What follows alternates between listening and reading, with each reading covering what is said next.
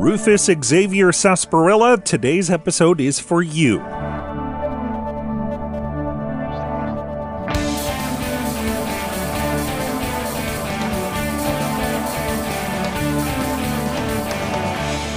It's time for Cool, Weird, Awesome, and we're sitting here on Capitol Hill. Wait, that's not us.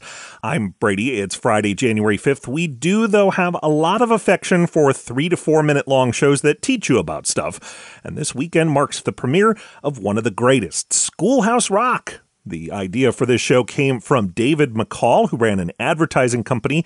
He was on vacation with his family when he realized that his son, who had been having trouble remembering his multiplication facts, knew all the words to the Rolling Stones songs on the radio. He thought maybe multiplication would stick better if it was as catchy as Tumbling Dice or Angie.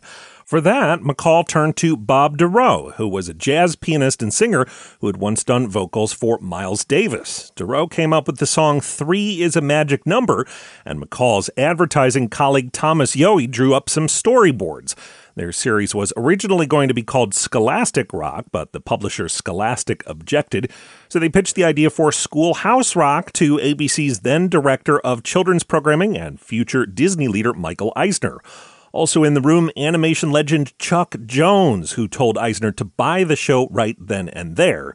Yohe worked with another ad exec, George Newell, to oversee production, while Dorough kept writing great songs. Sometimes they were about math, sometimes grammar, sometimes science or social studies.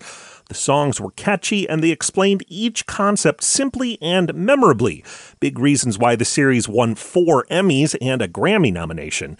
And while Schoolhouse Rock stopped airing in 1985 when ABC decided to launch a new fitness-focused series starring gymnastics star Mary Lou Retton, it never really went away. The show has made it back to TV multiple times, sometimes in its original form and sometimes as the subject of parodies.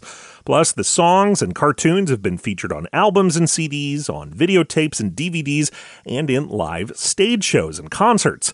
And the song I'm Just a Bill from Schoolhouse Rock has been used by actual lawmakers to explain to interns and staff about how the legislative process works. So after 50 years of songs and success, nobody has to ask this show what they ask Conjunction Junction, what's your function?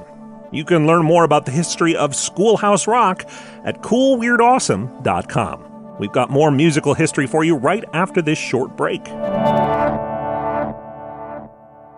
Welcome back. Today in 1893, the birthday of the great folk performer and songwriter Elizabeth Cotten. She wrote her best-known song Freight Train before she was a teenager, though she didn't get credit for it for decades. Now she's widely revered for her skill in writing songs and for her signature guitar style known as cotton picking.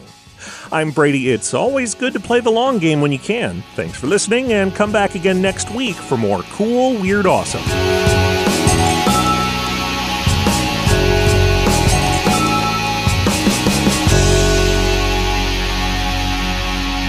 Another helpful Brady Carlson project.